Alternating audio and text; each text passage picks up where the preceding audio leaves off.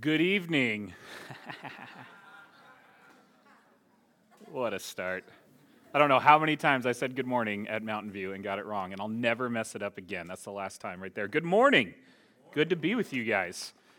Since Mike has had some way to make life difficult on Anthony Perez next week at the GBC picnic, I thought I would do the same. So instead of counting some specific word, if you can give me the exact word count of my sermon, which I know what it is because I write full manuscript, then you can, if you get the number exactly right, you can throw that number of balloons at Anthony. But you have to give me the number after service. So you can't go back and listen to the podcast later and figure it out or whatever.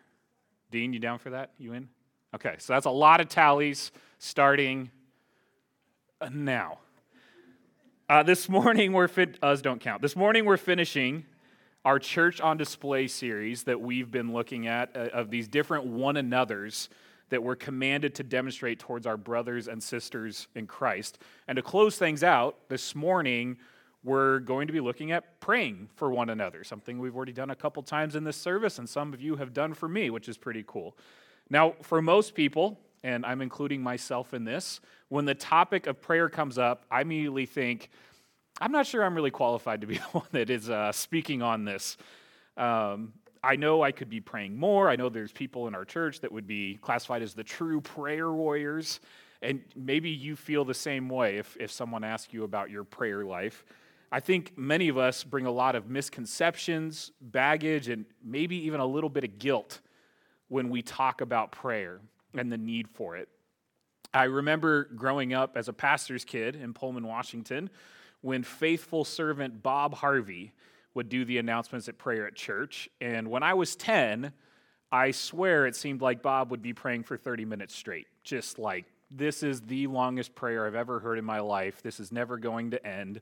And I thought, well, I'm not very good at praying because I could never go as long as Pastor Bob Harvey can go. And to be honest, I found it quite boring that it took so long, and me and my friends would joke about it in the congregation there. We had another guy in our church who would pray in these and thous when he would pray in a prayer circle. So it was like a King James version of the Bible come to life sitting in the room with you. And I thought, well, my prayers aren't as fancy as that guy, so there's no way I'm as good of a prayer as he is. And another time when I was little, I was spending the night at my cousin's house in the summer, and we prayed before we went to bed, and I simply said, amen, at the end of my prayer when I was done. And my uncle said, you have to pray in Jesus' name, amen, or else it doesn't count. So I went to bed that night scared that every prayer I'd ever said to God hadn't been heard, and I started to question, am I actually a Christian? Because I don't remember what I signed off with when I was 6 years old and asked Jesus to forgive me of my sins. So the next morning, I talked to my parents. They assured me that, no, it's okay. God always hears me. But I do always close with, in Jesus' name, amen, ever since that day. I don't know, it's a good way to close a prayer. I'm not saying that, I think you have to do that to make a prayer count, but I'm sure it goes back to that memory. I bet if we asked the congregation of stories of the power of prayer in your life, that someone could tell of a time that what seemed like an incurable disease was miraculously healed, or the grandparents that woke up at 3 a.m. every morning to pray for 4 hours straight before the day began, or that person growing up who when they prayed, it just seemed like there was some sort of power in the air or something. It just was so mighty when they would get up and pray. We all have experiences with prayer that may influence how we approach it. And today we're going to look at James 5, 13 through 18. You can start turning there. James 5, 13 through 18, page 1013 in my Bible, to see the practice and the power of believing prayer. So as we're looking at this book, I'm really going to try to stick to just James as much as possible. James, who wrote this, was Jesus' brother. He was not a follower of Jesus while Jesus was alive, but post-resurrection became one of the top leaders in the church and was kind of the leader of the church in Jerusalem. A first-century historian reported that James spent so much time in prayer, his knees became hard and calloused like a camel. So church history sometimes remembers the author of this letter as camel knees, which I actually had not heard that before until researching for this. But I'm not so sure that James would have been offended by that nickname. I think he would have been more offended if he was accused of having soft, smooth knees in prayer. You still got me? I don't know what that was. Pastor H.B. Charles says, to be prayerless is to be non-Christian. Prayer is to faith what oxygen is to the lungs. Show me a person who does not pray, and I'll show you a person who is spiritually dead. So through the course of James' letter, what he does is he gives this series of tests of genuine faith.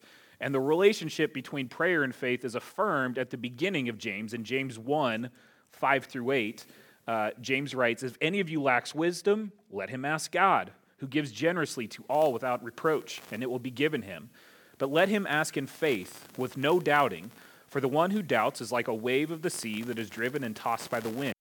For that he will receive anything from the Lord. He is a double-minded man, unstable in all his ways. Should I switch to the handheld? So James affirms the relationship between prayer and faith at the beginning of his book, and then he closes here in James 5, 13 through 18 again. And this passage has had some controversy over the years. I'll just go handheld. This passage has had some controversy over the years related to a verse about healing in here. We're not going to get too much into that because when you come to this text without some sort of hidden agenda for what you want it to say and let it speak for itself, it's pretty clear that this passage is about one thing, and that's prayer. The word pray and prayer are used 7 times in this passage, at least once in each of the 6 verses we'll look at. And the point of this emphasizes that prayer and faith are tied together. Genuine faith is demonstrated by a prayerful dependence upon God in every situation.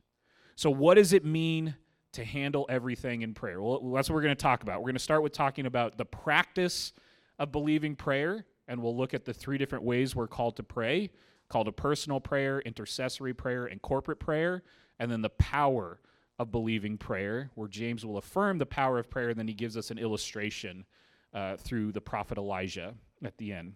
Let's read our passage, James 5, 13 through 18.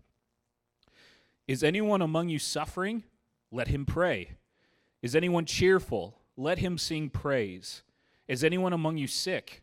Let him call for the elders of the church, and let them pray over him, anointing him with oil in the name of the Lord. And the prayer of faith will save the one who is sick, and the Lord will raise him up. And if he has committed sins, he will be forgiven. Therefore, confess your sins to one another and pray for one another, that you may be healed. The prayer of a righteous person has great power as it is working. Elijah was a man with a nature like ours, and he prayed fervently that it might not rain. And for 3 years and 6 months it did not rain on the earth. Then he prayed again, and heaven gave rain, and the earth bore its fruit. So why pray? It says at the beginning here and throughout the Bible, because God commands it. James 5:13 through 15 is a divine call to personal, intercessory, and corporate prayer. So call to personal prayer to start. Verse 13 says, is anyone among you suffering? Let him pray. Is anyone cheerful? Let him sing praise. So these 2 rhetorical questions establish the text's main point right up front at the beginning. Genuine faith is demonstrated by a prayerful dependence upon God in every situation. We trust God when things are bad. James asks, is anyone among you suffering?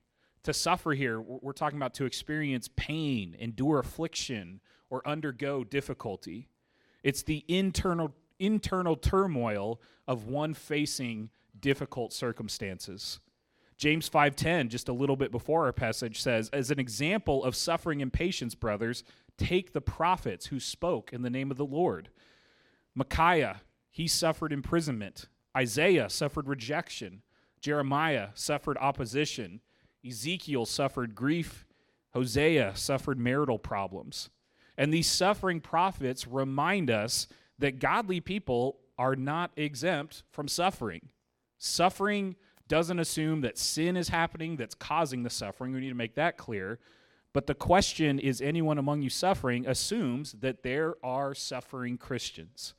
It may be physical, emotional, financial, relational, or a spiritual trial that they suffer. James 1:2 at the beginning says, "Count it all joy, my brothers, when you meet trials of various kinds." And now James gives further counsel to Christians suffering trials with, let them pray. And I want you to stop and just think as we get into this of what prayer actually is. When you pray, you recognize the sovereignty of God. When you pray, you recognize the presence of God. When you pray, you recognize the power of God. And when you pray, you recognize the love and mercy and grace of God. So when you pray, you're not only seeking God's help, but in some ways, you're actually warring for your own soul. Prayer is spiritual warfare. It talks about that in Scripture a lot too, that in that moment of trouble, when struggles come our way, what are all of us tempted to think? Maybe when difficulties are hard, we start to think, God's not really in control of this world, or God doesn't have power to handle this situation. God's not near to me. God doesn't seem to care what I'm going through. And in those really difficult times of suffering, it's possible that some of us, I've been there, have re-examined the promises of God. All of us have wondered about his nearness when bad things happen. We've questioned his sovereignty or maybe doubted his power. And what prayer does is it invites us again to embrace what God has said about himself, to believe it's actually true, and to seek his help. Pastor and author Paul Tripp says, "There is no more radical act in the Christian faith than prayer. To take your life, to take your struggle, to take your most precious things, to take your most difficult things, and to place them in the hands of someone you can't see and you can't hear, you can't touch, you can't feel. It's an act so radical it can hardly be described." That's what prayer is. Prayer invites us to embrace the reality of the existence of God and rest in the truth of his promises. We'll sing at the end of service that all of his promises are yes and amen today. I wish I could say that this is easy for me, that in those times of struggle, my first instinct is, well, I got to go to God in prayer. It's not, if I'm being honest. I wish I could say that I was a better prayer than I was a whiner and a complainer, and some of you might fall into that same camp with me. We need the reminder that God is present, that he is near, and he's a God of powerful, transforming grace. Do you really believe that when you come to the Lord in prayer? Or do you pray, but you take back control of your life once again, or your life again once you've done the right thing of bringing it to God? Do you take it back, that thing you're praying for? Do you hold it in your hands and grow more and more anxious with trying to fix things yourself? Here, James makes it easy. Pray. It's a divine command. And the grammar in the Greek here, if you look at how James wrote it, it's implying a continual action of prayer. The benefits of prayer are not mentioned, so we shouldn't view prayer as a means to an end, but the act of prayer is as vital as the answer to prayer. There's a famous quote, I can't remember if it was Gretzky or Jordan who said it first, that you miss 100% of the shots you don't take. Was that Gretzky or Michael Jordan? Jordan? Michael Scott? Yeah, I have seen that poster, yeah. Well, God doesn't hear 100% of the prayers we don't make, right? If you don't pray, he can't answer it. We have to actually come to the Lord in prayer. Prayer may not produce the answer you want, but it will give you the answer you need. Prayer will bring you out or through your sufferings. Paul talks a lot about his thorn in the flesh, whatever that might have been, and he repeatedly asks the Lord to remove it. 2 Corinthians 12:9, he gets his response, and God says, "My grace is sufficient for you, for my power is made perfect in weakness." Prayer can take away your pain. It didn't for Paul here, but prayer can also transform your pain. So, we come to God when we are struggling with prayer, but we also thank God when things are good. The second part of verse 13 says, "Is anyone cheerful?" Now, cheerful here is not like a happy-go-lucky attitude towards life, and it's more than a carefree response to good things happening to you. It's to be of good cheer, good spirits, or good courage. And while some Christians are suffering, there are others we'll find around us who are cheerful. James commands the cheerful, let him sing praise. Now, this verb is not shifting us from praying to singing. Singing is prayer. We literally just sang 2 songs that were like straight out of Scripture, right? That we sang the Lord's Prayer in that last song before I came up here. A healthy Christian is a singing Christian, and a healthy church is a singing church. We sing prayers to God. Christian singing is adoration to God. It's not entertainment for us. Ephesians 5:19 characterizes spirit-filled Christians as addressing one another in psalms and hymns and spiritual songs, singing and making melody to the Lord with your heart.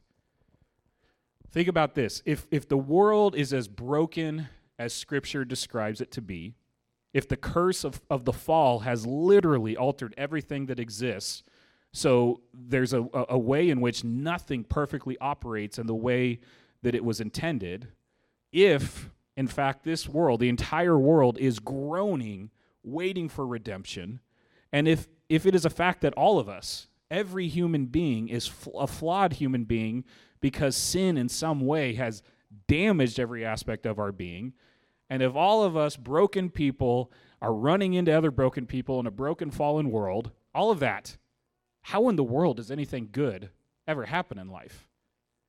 If you go through everything I just said, you could argue that this should be an absolutely horrific place to live, and sometimes we might feel that way. But all of us in this room still experience joys, right? We might have difficult times, but we have joyful times too. All of us experience wonderful things. All of us experience things that have come to us that we could have never planned and we could have never controlled. Now, why does that happen? We don't deserve that if you look at how broken this world is and how broken we are. There's only one reason, and that's that our God is a God of amazing grace, and he graces us every day. I think our problem is that we don't see it. We don't recognize it. We're tempted to forget God when things are bad. We're more tempted to forget God when things are good. That's what I'm guilty of. It's easy for me to go to God when things are bad. When things are good, it's easy to think, well, I got this. Things are going great. No. That's still God who has a hand in everything that's happening. Acknowledge your dependence upon God in every situation you face. Proverbs 3:6 says, in all your ways, acknowledge him. When things are bad, trust God in prayer. When things are good, thank God in praise. Paul closes 1 Thessalonians 5:16 through 18 saying, rejoice always, pray without ceasing, give thanks in all circumstances, for this is the will of God in Christ Jesus for you. But not only does God welcome us to come to him in trouble and praise him and sing to him when we have reason to celebrate, but God in his grace has also provided resources of help. So let's look at what comes next in verses 14 and 15. Let's read that. Is anyone among you sick? Let him call for the elders of the church, and let him pray over him, anointing him with oil in the name of the Lord. And the prayer of faith will save the one who is sick, and the Lord will raise him up. And if he has committed sins, he will be forgiven. So James raises another problem that Christians face, and then he prescribes a response. Prayer is, again, the solution to the problem. But the focus here is moving from personal prayer to intercessory prayer. So intercessory means interceding, praying on behalf, doing something on the behalf of somebody else. Verse 13 teaches us to respond to the changes of life with believing prayer of faith. And verses 14 and 15 teaches that believing prayer is still the solution when things are so bad that you can't pray for yourself. And James makes this point by calling for intercessory prayer for the sick. So at the beginning there, is anyone among you sick? Sick means to be without strength. It could refer to weaknesses of any kind. It's used here, though, I think, to refer to the physically weak, not like spiritually weak. This is our third rhetorical question, and it assumes what is being addressed and asked in this question. Christians get sick. James describes a person who is so ill that they're incapacitated, they're stuck at home. And verse 14 commands, let him call for the elders of the church to pray over them, anointing him with oil in the name of the Lord. What God has done is he has given us resources of help in his church. Our walk with God, this is a community mission, a community project that we're on. You weren't designed to do this by yourself. This is a community faith, and God embodies his love in the resources that he has given us. We're not meant to try to do this by ourselves. So first, James would point to the resources of the elders of the church. So what God has done is he has qualified and set apart a leadership for his church, and those leaders are then commissioned with providing pastoral care for the body of Christ. Just think about what a wonderful thing that is, that God has established a way for there to be physical, visible care for us. And that care pictures the care that God has for us in a real way. It puts flesh and blood on the care that God has for us. The elders of the church are not faith healers, though. All right? 1 Timothy says elders should be able to teach. Well, here, James says elders should also be able to pray. The Bible says to call the elders to pray for healing. And as the elders pray, they should be anointing them with oil. Now, anointing with oil, this could be symbolic of showing like God's hand on someone in a physical, symbolic way, or medicinal. I think here we're looking at a medical use of oil. We see this in other parts of the New Testament. In Mark 6:13, it says of the disciples, and they cast out many demons and anointed with oil many who were sick and healed them. In the parable of the Good Samaritan, in Luke 10:34, it says, he went to him and bound up his wounds, pouring on oil and wine. So this was a medicine that they used back in the day, whatever it was, a delicious olive oil with just a hint of, I don't know what it was. But there's no magic in this oil. If you see someone on TV, a pastor trying to sell you this bottle of oil that will heal all of your afflictions, that's a waste of money. That probably is olive oil, and it would go better on a chicken breast or something like that. There's also no magic in the waters of baptism, right? That's where you're getting more of a symbol idea of something. It's not being baptized that forgives you of your sins. It's a picture, a symbol of what has already taken place in the life of believers. So anointing with oil, this is just ancient medication. But God makes his care known by the care of his leaders that he has set up, who stand over us, who anoint us, who touch us with their hands, and in doing this, pictures the love that God has for us. Verse 15 goes on and says, and the prayer of faith will save the one who is sick, and the Lord will raise him up. And if he has committed sins, he will be forgiven. So this reference to the prayer of faith, this is the only place in Scripture that we have the prayer of faith come up. And this is where people take this in ways that maybe is not what is actually intended here, of that there's some magic word, some combination of prayer of faith that can save and heal anyone. The prayer of faith does save the sick. It's not the anointing with oil. But the prayer of faith, again, it's not a special category of prayer. It is a reminder that prayer and faith must work together, as we saw at the beginning of James 1, verses 5 through 8. The prayer of faith will save the one who is sick, but the Bible doesn't guarantee, if we look throughout Scripture, that every sick person will be healed. But I think what this passage does is it challenges us to believe God does heal the sick when we pray. But it's not the prayer of faith that heals. James says the Lord will raise him up. Healing happens by the sovereign power and authority of God. The prayer of faith is no magical formula for supernatural healing. But we should pray with confidence that incurable diseases is not in God's vocabulary, and I'm sure there are many stories we could share in this room about that. I'll be honest, to use a Mike Dawlism, and I know we all want to be honest. Is that how it goes? Something like that? I don't know. I'm guilty of, when praying for someone who is sick, of like almost hemming and hawing by saying like, if it's in your will, God, please heal this person. But I understand that it's not always in your will to heal them, and that's okay, because like you're still, it's like I'm like putting caveats on, God's probably not going to heal this person, but it doesn't mean that he's not God. And I think passages like this are showing us to just pray with faith and conviction that he can heal. If I trust in that and then God can decide if it's in his plans to do the healing. The prayer of faith is having faith that God can do the things that we're actually praying for. Does that make sense? So James goes on and says, if he has committed sins, he will be forgiven. So again here, this is an idea of intercessory prayers, of someone praying on behalf of someone else that they may be forgiven for their sins. And it immediately calls to mind Abraham when he's bargaining with the angel of the Lord for the people in Sodom and Gomorrah of what if there's 10 souls that actually follow you? Would you save the city then? He bargains from 100 down to 10. It reminds us of Jesus praying for forgiveness of the people who are putting him to death while he's on the cross. Father, forgive them, for they know not what they do.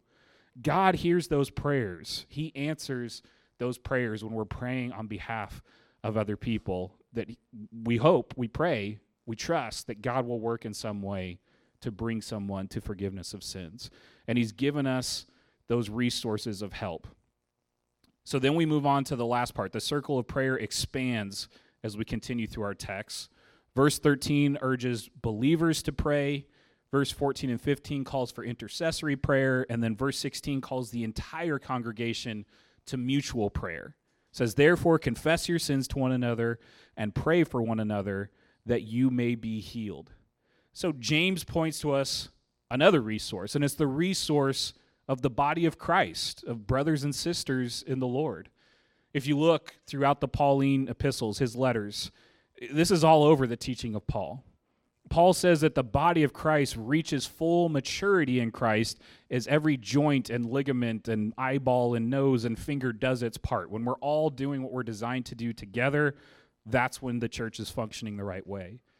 So it's not just the elders that God has raised up to demonstrate his love. It's literally every member of the body of Christ. It's meant to be part of what God is doing in the lives of every member of the body of Christ. This church should not just be a place where you come to find ministry for your needs. This church should be a place that is itself a ministering community to one another. And I have to say, in all the churches I've been in, GBC is unique in the number of people who are ministering to each other in some way. So props to you on that, and let's continue to do that work that we've been called to. But I think a big and difficult and potentially risky part of us ministering to one another is confessing our sins to one another. So as an example, I have a list of sins I committed this week that I'd like to read off and confess to each of you. Then Pastor Mike's going to come up along with the rest of the elders, and then if we don't have volunteers, we'll start with who's been at GBC the longest to really get the ball going on confess. It doesn't seem enthusiastic. You don't want to do that? Just all stand up and confess our sins to one another?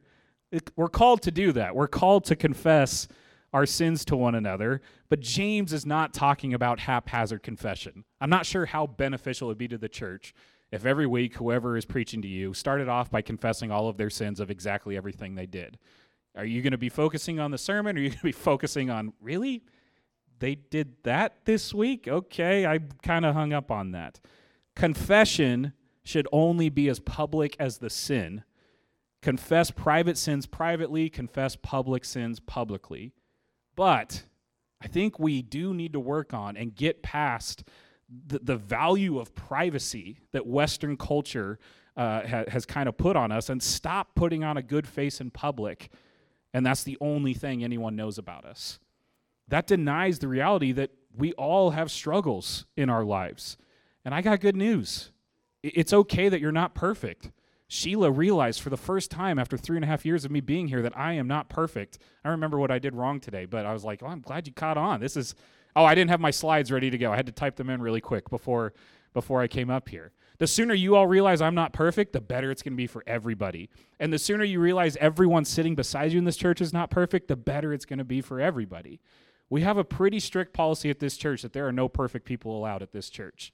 So if you fall into that category, you should be up here, or we should talk afterwards, because I don't think you're going to make it into that categorization. We need one another's help, and it's appropriate to share in a proper way with a brother or sister in Christ. struggles that we have, to seek their wisdom, to seek their prayer, to seek their accountability.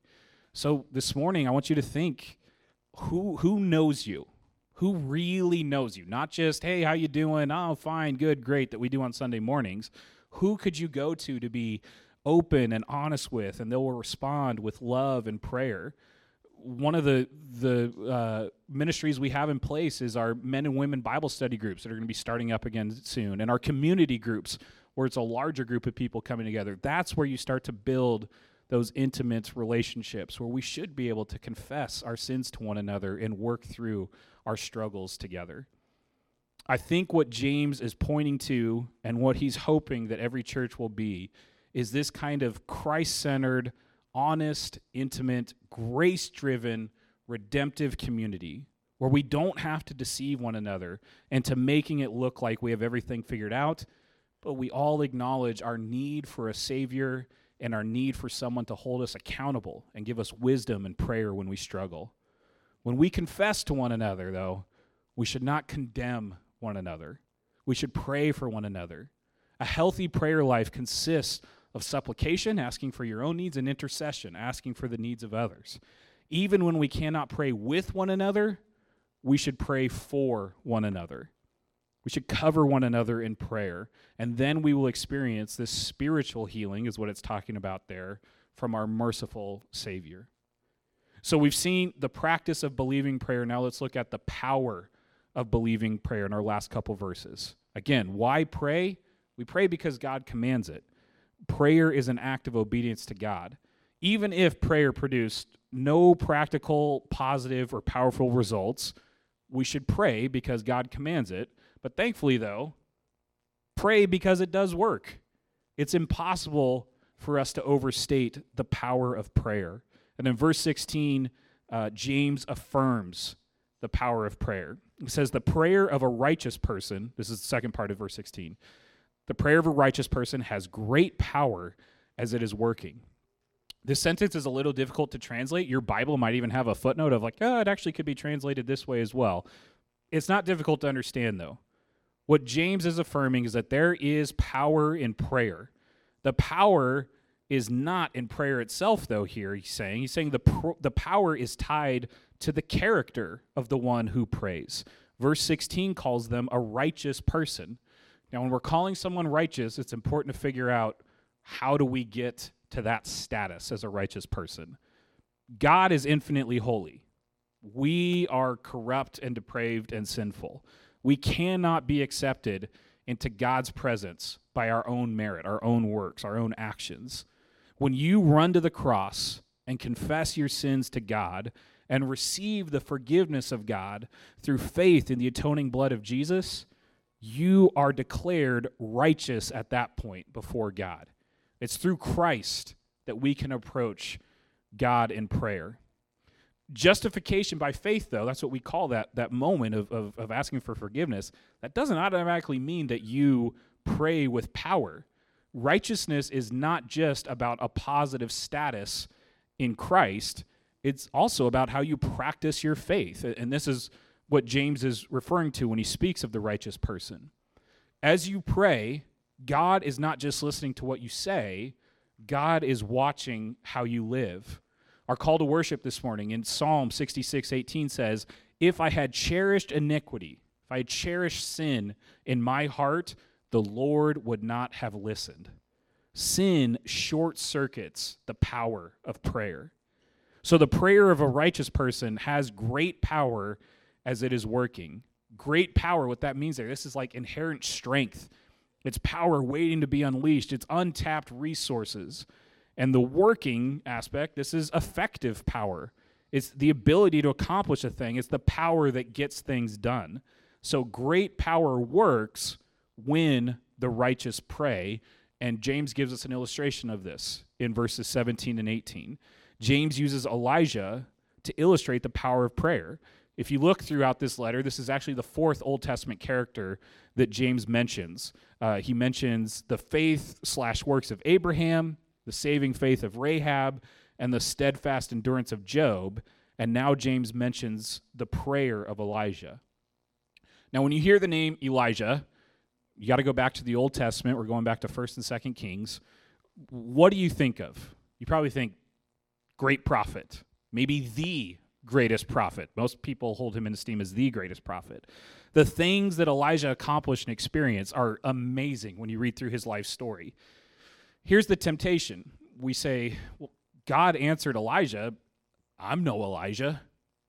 And it doesn't seem too comforting until you pay attention to the words here. And it says, Elijah was a man with a nature like ours. Elijah was just like us. There were moments when Elijah demonstrated great courage. There are other moments when he panicked and ran for his life. There are moments when it seemed like Elijah believed that God could do absolutely anything.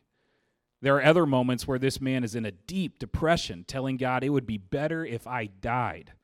And Elijah is one of my favorite characters in the Bible. We went through the life of Elijah not that long ago in youth group, because I can find me in there someplace. Somewhere between great faith and dark depression, I'm probably on that end too much, me and you can relate to Elijah. This man is like us.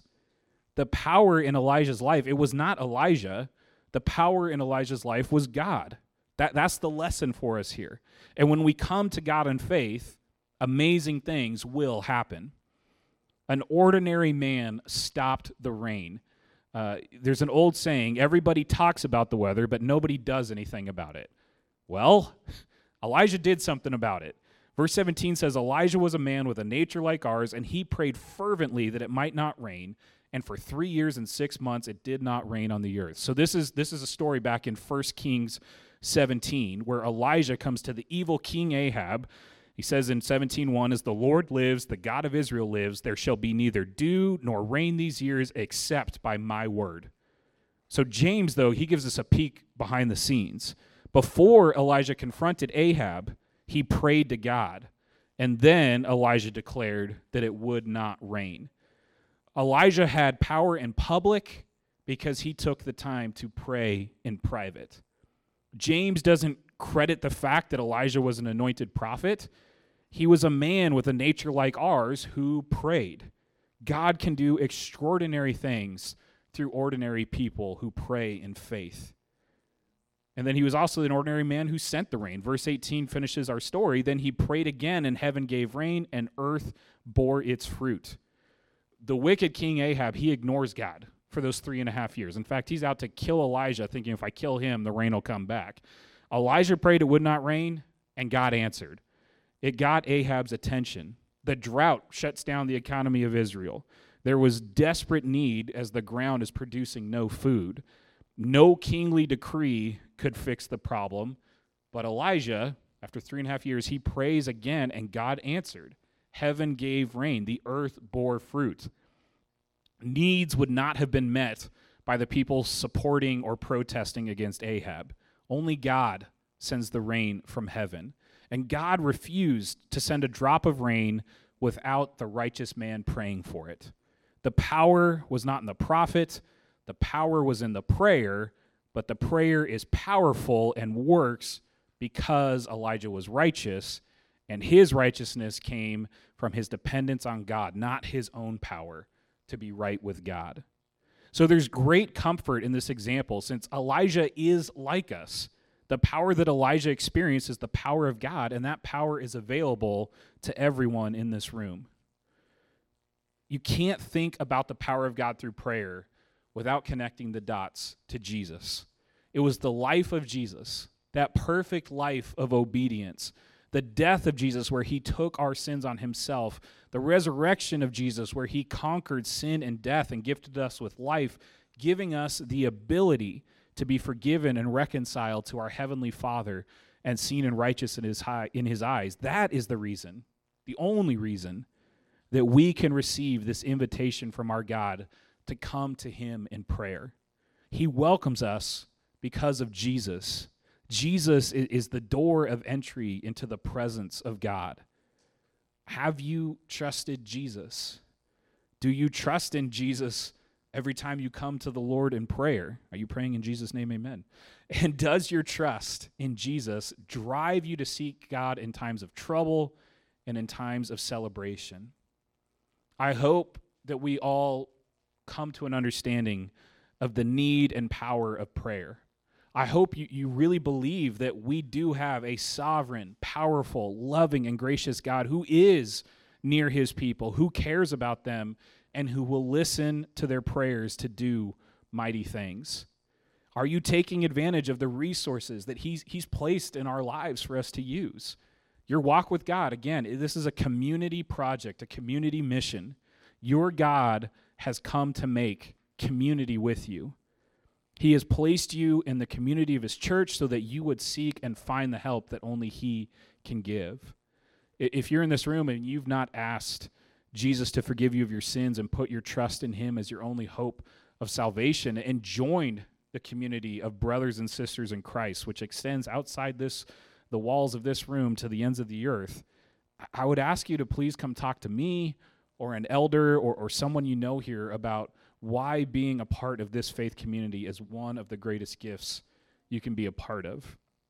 And I also want you all to be reminded, since we're talking about prayer, Anthony mentioned it during announcements, we have a week of prayer from September 5th to 11th coming up in 2 weeks as we begin our series on the book of Colossians.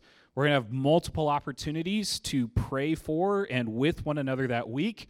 So make sure you're checking the bulletin online, and we'll tell you more about it of when those times will be. But I also want to encourage us to do that even when we don't have a special week set aside for praying for one another. In fact, let's close praying together right now. Let me pray for us. God, I thank you that you are a gracious and merciful God who, through the work of your Son, has allowed us the opportunity to be forgiven, to be reconciled, and to be made righteous in your sight. And I pray above all else that everyone in this room will come to a point of having their sins forgiven and have their trust ultimately lie in you. I pray that you will help us in times of struggles and trouble and difficulties to turn to you, to not think that you've abandoned us or to be upset at you, but to remember your promises that you're right there and that you're listening and that you care for us. And when things are good, I pray we wouldn't forget you. I know it's easy for me to not notice the grace and goodness that you bring on a daily basis to my life. I pray that we'd be a people who are always aware of what you're doing in the world around us.